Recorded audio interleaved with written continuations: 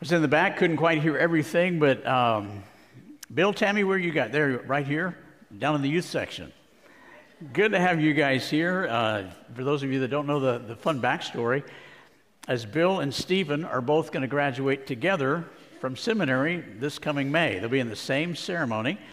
Bill is going to be getting his doctorate. He's already a medical doctor, and he's been in ministry for 45 years, and he's going to get his PhD this coming May, and Stephen will be getting his master's, and they will be in the same ceremony. Tammy's already graduated from Southwestern, so it'll be kind of a reunion and homecoming, and we're looking forward to that day.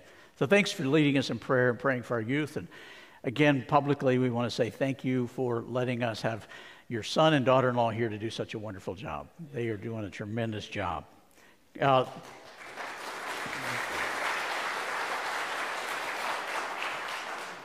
And I hope you got a book from last week. These are your vegetables, remember? Hopefully you picked up a book. If not, you can get one out there. It's just Michelle and I's gift to you, and it's really a gift to our church and to future generations of our church because it reminds us of what it is to be a healthy church member. It's an easy read. You can read through it quickly. Very important content in there, and I hope you'll pick that up. And also in each one of the books, there's a coupon. Some people didn't know that, but that's the coupon for a free dessert over at Bruno's from now until the end of February. Another gift from Michelle and I, because we knew some of you wouldn't think the book was a very special gift. So we knew you liked the dessert. And then Austin Underdown, are you here? Way to go. Austin is in the paper for going to state. We didn't even know he was a soloist. But here's your picture in the paper, man. Congratulations to you. I'll throw it to you over the aisle.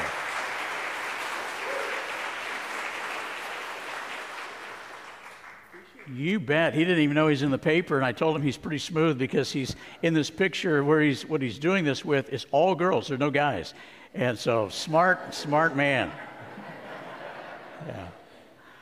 And again, thank you guys so much on behalf of Michelle and I for the experience of last week. We celebrated, it was all of our anniversary together, but you were so gracious to us. And, I feel a little bit, it's very awkward, as you might note, because you and your various careers and pursuits that you have vocationally, seldom ever does anybody even take note that you've been there for 10 or 15 or 25 or 30 years. 25th anniversary, they say, well, great, if you could make sure you get that report by the end of the day. And so the fact that y'all would take the time to recognize that was really special to us. And I think I understand a little bit more. Extremely generous. I got home and talked to Michelle, and I thought, well, they're so generous.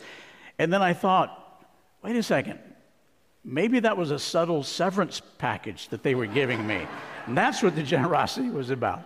Well, thank you all so much for just loving us the way that you do.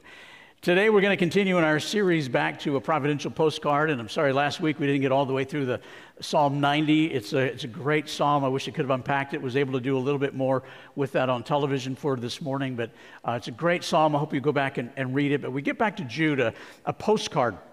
A providential postcard, reviewing it. Why is it providential? Because he was planning on writing another letter, which would have been fascinating to read, talking about our faith and salvation. It would have been a great, maybe a systematic theology, maybe a treatise. It would have been wonderful to read, but God providentially prompted him to write this other letter to Christians scattered throughout around the Mediterranean because they needed to contend for the faith.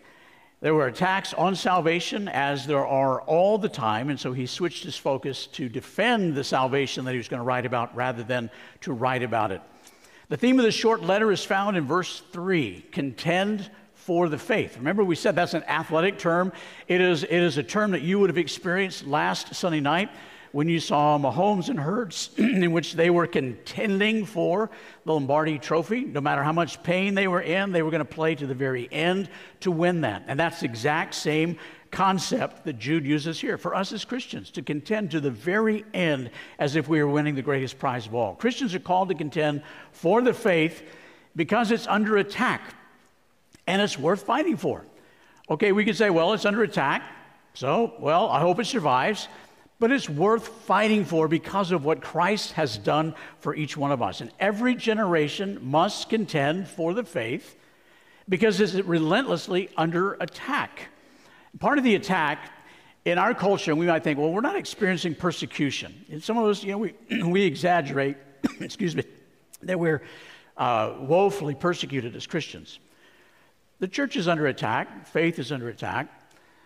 But nothing like it was back then. But part of the attack today is we are being inundated with distractions and superficiality. In fact, we are so inundated with information that we have replaced significance with superficiality. I'll give you an example of that. I'll tell you this, last week I got a text on my phone that said, "Great news, Raymond!" exclamation point. You're probably wondering, what in the world happened? "Great news, Raymond!" exclamation point. The jeans that I had ordered from Walmart were going to be delivered that day. And Walmart wanted me to know that was great news, Raymond. That's the kind of world in which we live in. Something very superficial becomes great and extravagant, and we celebrate that, and we lose sight of what's really, truly great news. Well, I do want to share some truly great news with you. We lost our spot on television for Christmas Day on ABC because Disney owns ABC, and they wanted to show their parade on Christmas morning instead of the churches that are lined up for those particular slots. So, in a very polite way, I raised a bit of a stink about our church being bumped on Christmas Day of all days. And I explained how we were planning on showing the Innkeeper's Journal, did a dramatization of that a few years ago, and we try to play it each year just to try to reach people for Christ. And I said, we were planning on doing that. And so they said, well, what we're going to do then is we're going to give you a time spot at 11:30 on KJAC, which is a much smaller television viewing audience. Well, I got the Nielsen ratings report this last week, and on Christmas Day, in our bump spot, with fewer people watching, we had 6,000 households watching that on Christmas Day at 11:30. And here's the really cool thing. About halfway through that, I start sharing the gospel, and that's when the ratings went up to 6,500. So on Christmas Day, we got bumped by a parade. Our viewing audience more than tripled, and over 6,500 households heard the gospel proclaimed on Christmas Day. So that's a cool deal.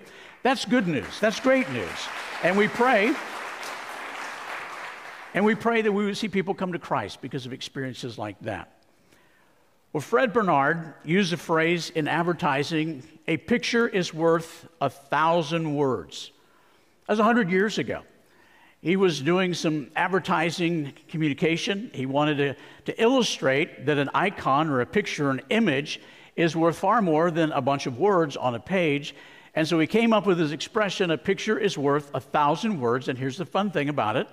Because he knew that a lot of people wouldn't recognize him or give credence to what he said, he attributed the statement to being a Chinese proverb because it would be more seriously taken, and since then people have tried to attribute it to Confucius. A picture is indeed worth 1,000 words, and when Jude gets to this portion of his book, he begins to remind us that pictures are worth countless words. And he's going to give us several pictures that just illustrate what he has been talking about of these people that have abandoned the faith. And truthfully, they were never even a part of the faith. They're much like the parable of the soils. They thought that they were believers, but they truly weren't. And they were coming in, and they were coming in like wolves in sheep clothes in the church. The pictures that he's going to give us, and this is part one. We will look at the other pictures next week because you want to take the time to really process the pictures that he gives us. Today we'll look at polluted bodies, angelic disputes, and animalistic instincts. These are the pictures that he gives us in Jude chapter 8 and in verses 8 through 10. You can find it in the Pew Bible, pages 1910. Let's read it together in Jude verse 8. In the very same way, and he's referencing back to what he's talked about with Sodom and Gomorrah, in the very same way, on the strength of their dreams, these ungodly people, these false teachers, pollute their own bodies, reject authority, and heap abuse on celestial beings. But even the archangel Michael, when he was disputing with the devil about the body of Moses, did not himself dare to condemn him for slander, but he simply said, "The Lord rebuke you." Yet these people slander whatever they do not understand, And the very things they do understand by instinct as irrational animals actually destroy them. That's some pretty heavy words, and so let's just take a moment to pray. And as we pray, I would ask that each one of us would try to figure out, how does this relate to my life? How does it relate to our church? How does it relate to Christ at large in the world? And just think very specifically in our own life, and then further move the boundaries, and then move them even to the ends of the earth. So let's take a moment to pray together. Father, we are so grateful for your word that guides us. It is through your word that we hear you.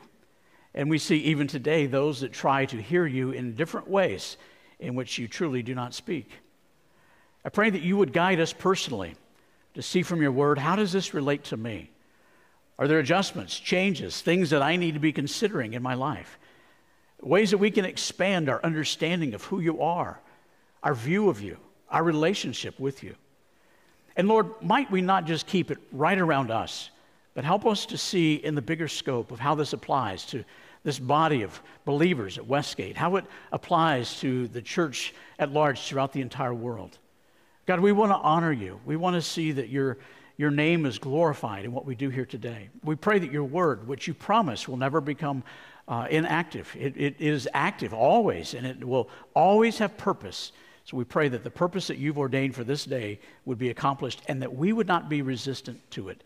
In your name we pray. Amen. It's so important to remember that God's word will never return void. Isaiah told us that. But if we're resistant to it, it can't have that effect. So I pray that we would be very open to what he has to say. Here's Jude talking about these three different pictures: polluted bodies, angelic disputes, and then, of course, this last component of, I forgot what I was going to say there, and animalistic instincts. Polluted bodies. It says, in the same way, on the strength of their dreams, these ungodly people pollute their own bodies by rejecting authority and heaping abuse on celestial beings. Verse 8, as you're following through, and especially if you have the Pew Bible open to 1910, you can see that we refer back to verse 7 when he's talking about Sodom and Gomorrah, talking about the immorality that was going on with these false teachers that were coming into the church. And it's saying that they're actually polluting their own bodies. They think that they're giving greater liberation to themselves by not being obedient to God. They've postured themselves as being above God's word, in which, as it says there, by their dreams are their authority. So whatever they dream or imagine in their mind, they believe that to be truth, and that's what they follow. And by doing this, they are literally polluting their physical bodies. There are words that Jude could have used there that refer to flesh in general, like the world, but he's talking about the flesh of your actual body. To say they are actually polluting their own bodies by their immoral behavior, which was taking place in Sodom and Gomorrah. And to go back and rehearse a little bit, remember what they're saying is, you really don't have to follow Scripture. They are drawing a line to say there's a difference between your body and your soul. Your body is corrupt, your soul is not. It's kind of the forerunners for Gnosticism. So they're saying it really doesn't matter what you do with your body because your soul is clean, it's purified, it's been forgiven by God. So your body is free to do whatever you desire with it. So they rejected biblical authority. They rejected the disciplines that keep us grounded in Scripture. And their dreams became the justification for their lifestyles. Whatever they thought, whatever they imagined, whatever they believed to be true was their truth. They assumed authority for themselves rather than the lordship of Jesus Christ. They supplanted the lordship of Christ by saying, I will be the authority of my life rather than Christ. And we have plenty of scriptural context for this. In Deuteronomy chapter 13, it says if there's a dreamer that comes around and they tell you this is what God's telling us to do, you do not listen to them, because you have the authority of what we have given you in the law through the word to follow. Same in Zechariah chapter 10. In Jeremiah, the prophet had to deal with people with their dreams. So this is what we believe that God is going to do. What we must remember that when we engage in immorality of any type, sin of any type, it actually pollutes our body. We can't imagine going and drinking something that we know to be deadly, something that would do damage to our bodies. But he's saying in the same way that you don't drink sewer water, you shouldn't be engaged in sexual immorality because it actually pollutes and destroys your body. What are we talking about now in our world? climate change. All the time we hear about the destruction of the ecosystem, pollution of what it is doing and destroying, and the great fears that are there. That's what Jude is talking about on a spiritual standpoint. The fears of destroying yourself. 1 Corinthians chapter 6, verse 19 through 20. Paul was writing and saying, don't you know that your body is a temple of God? It's not your own. You can't just do whatever you please with your body. You have been bought with a price if you truly are a follower of Christ. And then if you feel like that yours is to do with whatever you want, then you need to reevaluate that you may not even be in the kingdom of God. He says your body is the temple of God that has been bought with a price, and the price that was paid was Jesus Christ in his sacrificial atonement. He's saying of these people, what they're doing is they are producing works of the flesh rather than the fruit of the Spirit. And we go back to Galatians chapter 5, and I hope that you'll read that this afternoon, because as you open that passage up, it talks about all the things that result when we follow after the flesh, all the pollutants that come into our life and the lives of other people. Our decisions impact other people. So it's important for us to realize that when we pollute, just like when you see somebody driving down the road, and you've been behind those guys, it's like, just pull into the dealership, pull into a mechanic. I mean, they're just smoking everywhere. Are they the only ones that are experiencing pollution? No, it impacts other people. And so when we pollute our bodies, it hinders others as well. And that's what Jude is warning against. These are not godly people. Do not follow after them, no matter how many dreams they've had. And then he talks about angelic disputes. And this is a really unusual passage of Scripture. So hang on, follow along with me. Look at in verse 8. He says, these ungodly people reject authority and they heap abuse on celestial beings. But even the archangel Michael, when he was disputing with the devil about the body of Moses, did not himself dare to condemn him for the slander, but said, the Lord rebuke you. Now, have you ever read that before? It's like, where was that in the Old Testament? I don't remember that when I was reading through Deuteronomy that Moses and Moses' body was debated over by Satan and the archangel Michael. We don't have that in Scripture. This is a reference to apocryphal book, The Assumption of Moses, in which it talks about this debate that supposedly took place. And the idea was that when Moses, remember that Moses died up on Mount Nebo by himself, and God, it says in Deuteronomy 34:6, buried his body, and nobody knows where it is. After Moses died, there was this debate, according to what was said in this particular book. Whether or not Jude is saying this is exactly what happened, or this is an example of this, we don't know for sure. But the idea was that Michael and Satan were having a debate over who got Moses' body. Satan thought he had authority over Moses' body because he was a murderer. So he wasn't qualified to enter the kingdom. And what he really probably wanted to do, speculation, probably wanted to take Moses' body. He wanted to bring it out for everybody to see. So idolatry would take place, and they began to worship the body of Moses and the body of his work and take their eyes off of God. Well, he would have to later settle for Baal and all of his gods. Michael, who was the strongest angel in the presence of God, didn't debate with Satan. He simply said, and he was quoting from Zechariah chapter 3, verse 2, another experience like this in which Satan is trying to accuse Joshua, the high priest, in Zechariah chapter 3, verse 2. And it simply says, the Lord rebuke you. And so that's what Michael did. If we go to the end of the Bible, Revelation chapter 12, verse 7, we're going to find that Michael is the one all by himself that puts Satan away. So he has enough power to put Satan away. But rather than to try to step beyond his boundary, he simply says, the Lord rebuke you. And what we're talking about here, as Jude is writing about these false prophets, is they are trying to establish their own authority.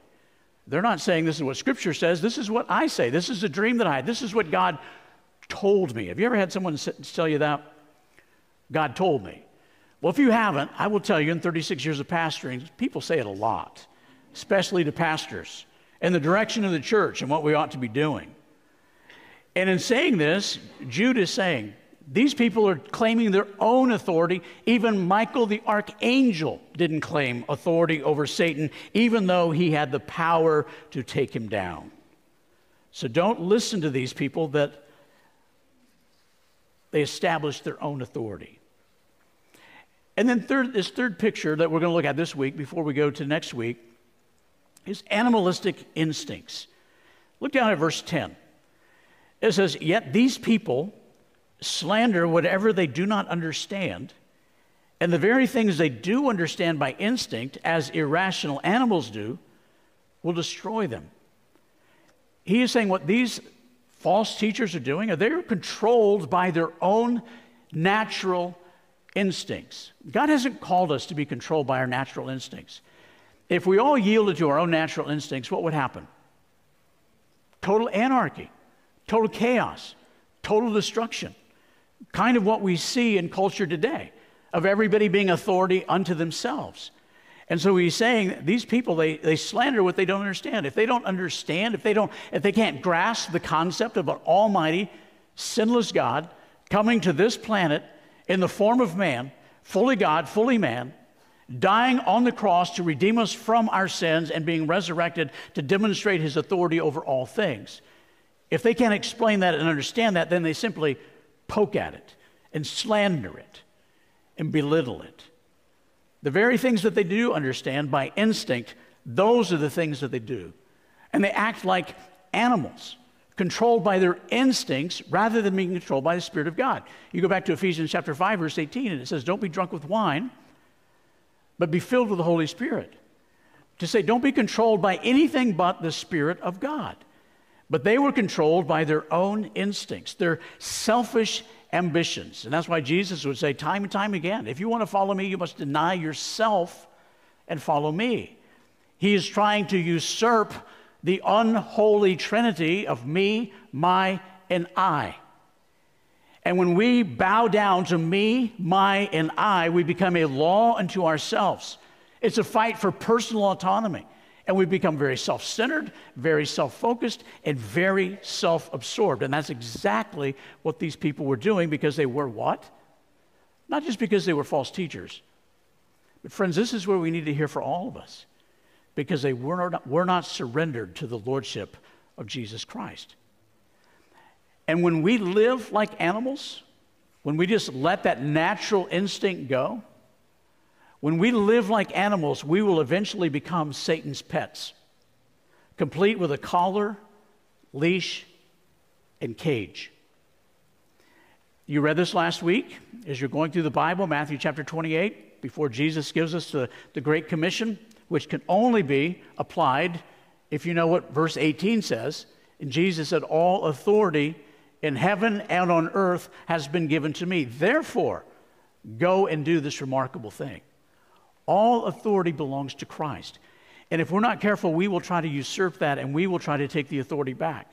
Sometimes, even as we have studied it as men in here from Dr. Tripp, we become practical atheists. We have lip service to Christianity and to faith, but we do not practice what it is to be a follower of Jesus Christ. So we see, as Jude is talking about all of this digression of where our lives go when we don't surrender our lives to Christ, it leads to godless rebellion that spirals into destruction. But godly obedience leads to eternal life. Godless rebellion, and that doesn't mean that you storm some building and hold people hostage.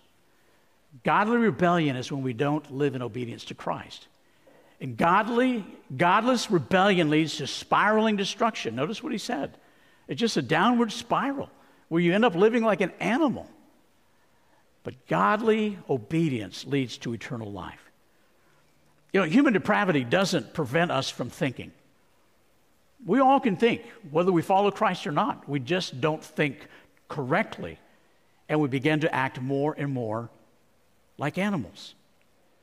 This higher, deeper knowledge that the false teachers thought that they were bringing, it never leads to anything more than animalistic behavior. And when we rebel against God, we rebel against all of his authority, which is Scripture. We rebel against the church, which has the authority to try to embrace us and help us. When we do that, we lose our hearing for God. God becomes silent in our lives. When we say that I will listen to myself, and that becomes my authority, we silence the voice of God. And resistance does that. Francis Bacon, English philosopher with a very unusual story, died 400 years ago. But he said something centuries ago that is incredibly relevant, probably feels even more relevant today. Man prefers to believe what he prefers to be true. Man prefers to believe what he prefers to be true. What I want to be true, I will believe that. And Jude says that is an animalistic approach to life. This final thought, we can't choose the consequences of our choices, but we can choose to make choices that have better consequences. Friends, that's such an important statement about life. We don't get to choose the consequences of our actions. We can try to reach somebody, but we never know exactly how they're going to respond. If we choose to go down a pathway of sin, as I so oftentimes see it, the desire to try to control the consequences and how it impacts people, and you can't. But we can choose to make choices that have better consequences. Does that make sense? So much so. We can't choose the consequences of our choices. When we choose to sin and think that we're going to hold on to that, it's like holding on to a cobra by the tail. We don't get to choose what that snake's going to do. But we can choose to make better choices that lead to better consequences. What we do does impact other people.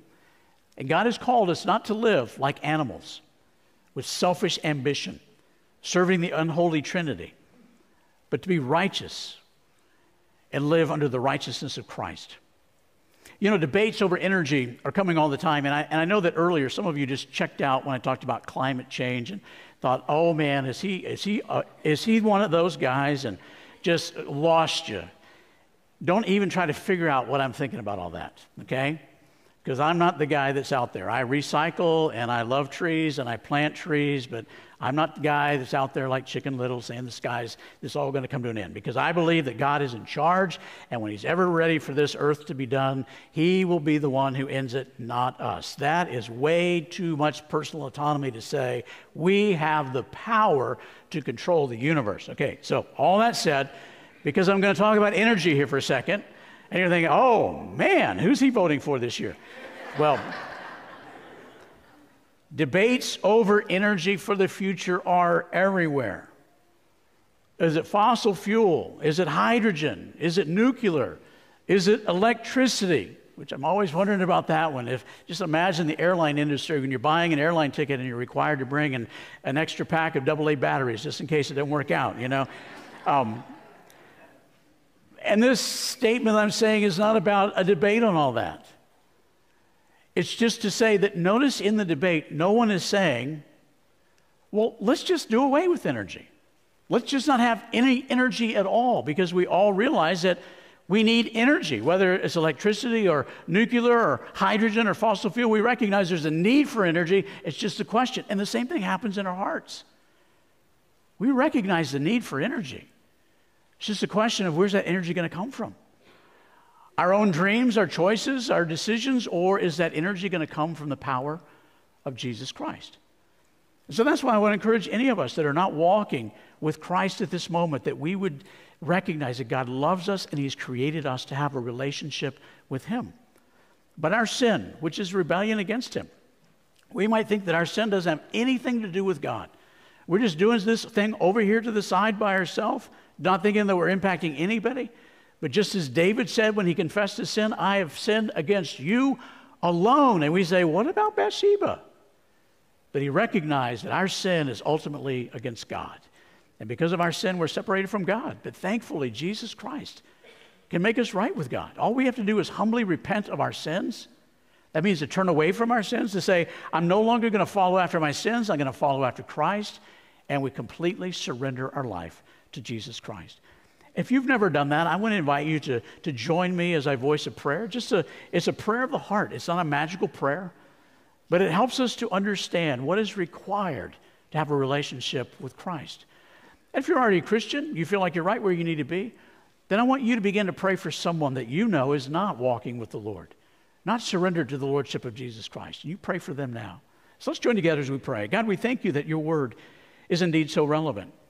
It speaks into our lives. We may feel like we don't have any false teachers running around telling us that, oh, listen to this dream, or acting like a bunch of animals. But God, we realize the danger, the enormity of the danger of sin and what it can do and how subtly it creeps into our lives and leads to disastrous, deadly results.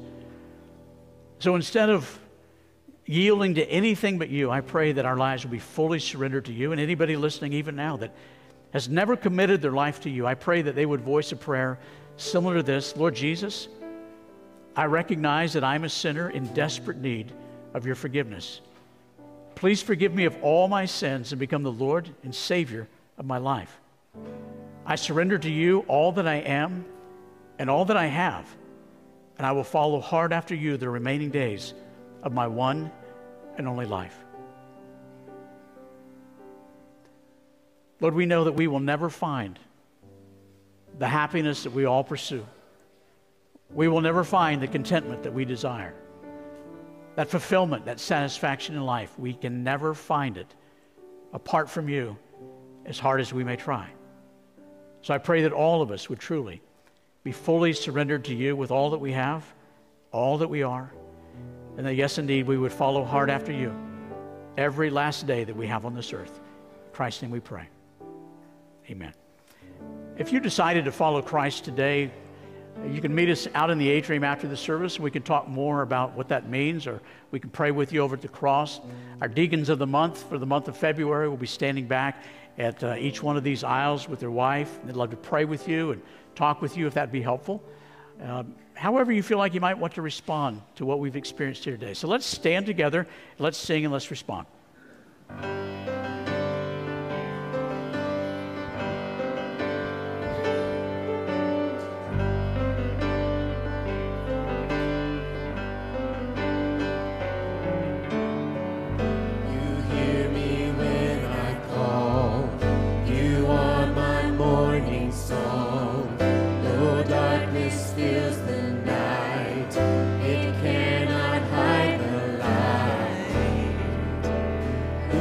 Shall I fear?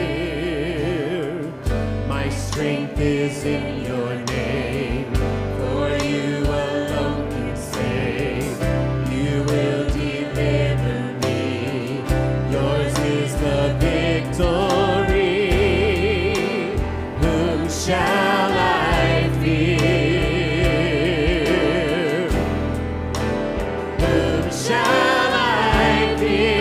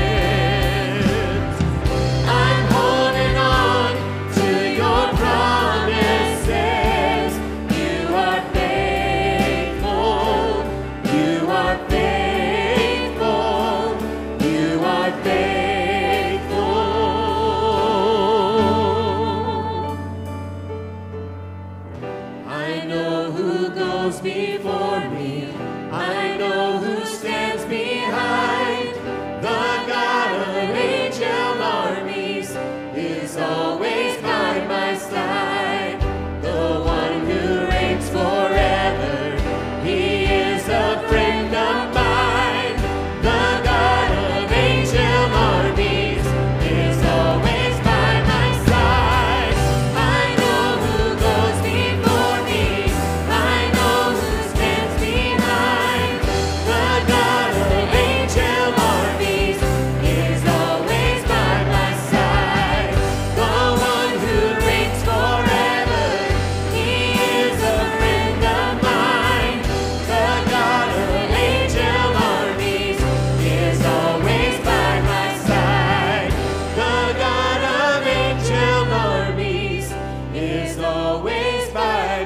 side. Oh, amen. Amen. We have a business meeting following the service now, so you may be seated for our members. The deacons who are at the back, if you would help us out, if you did not receive or if you did not pick up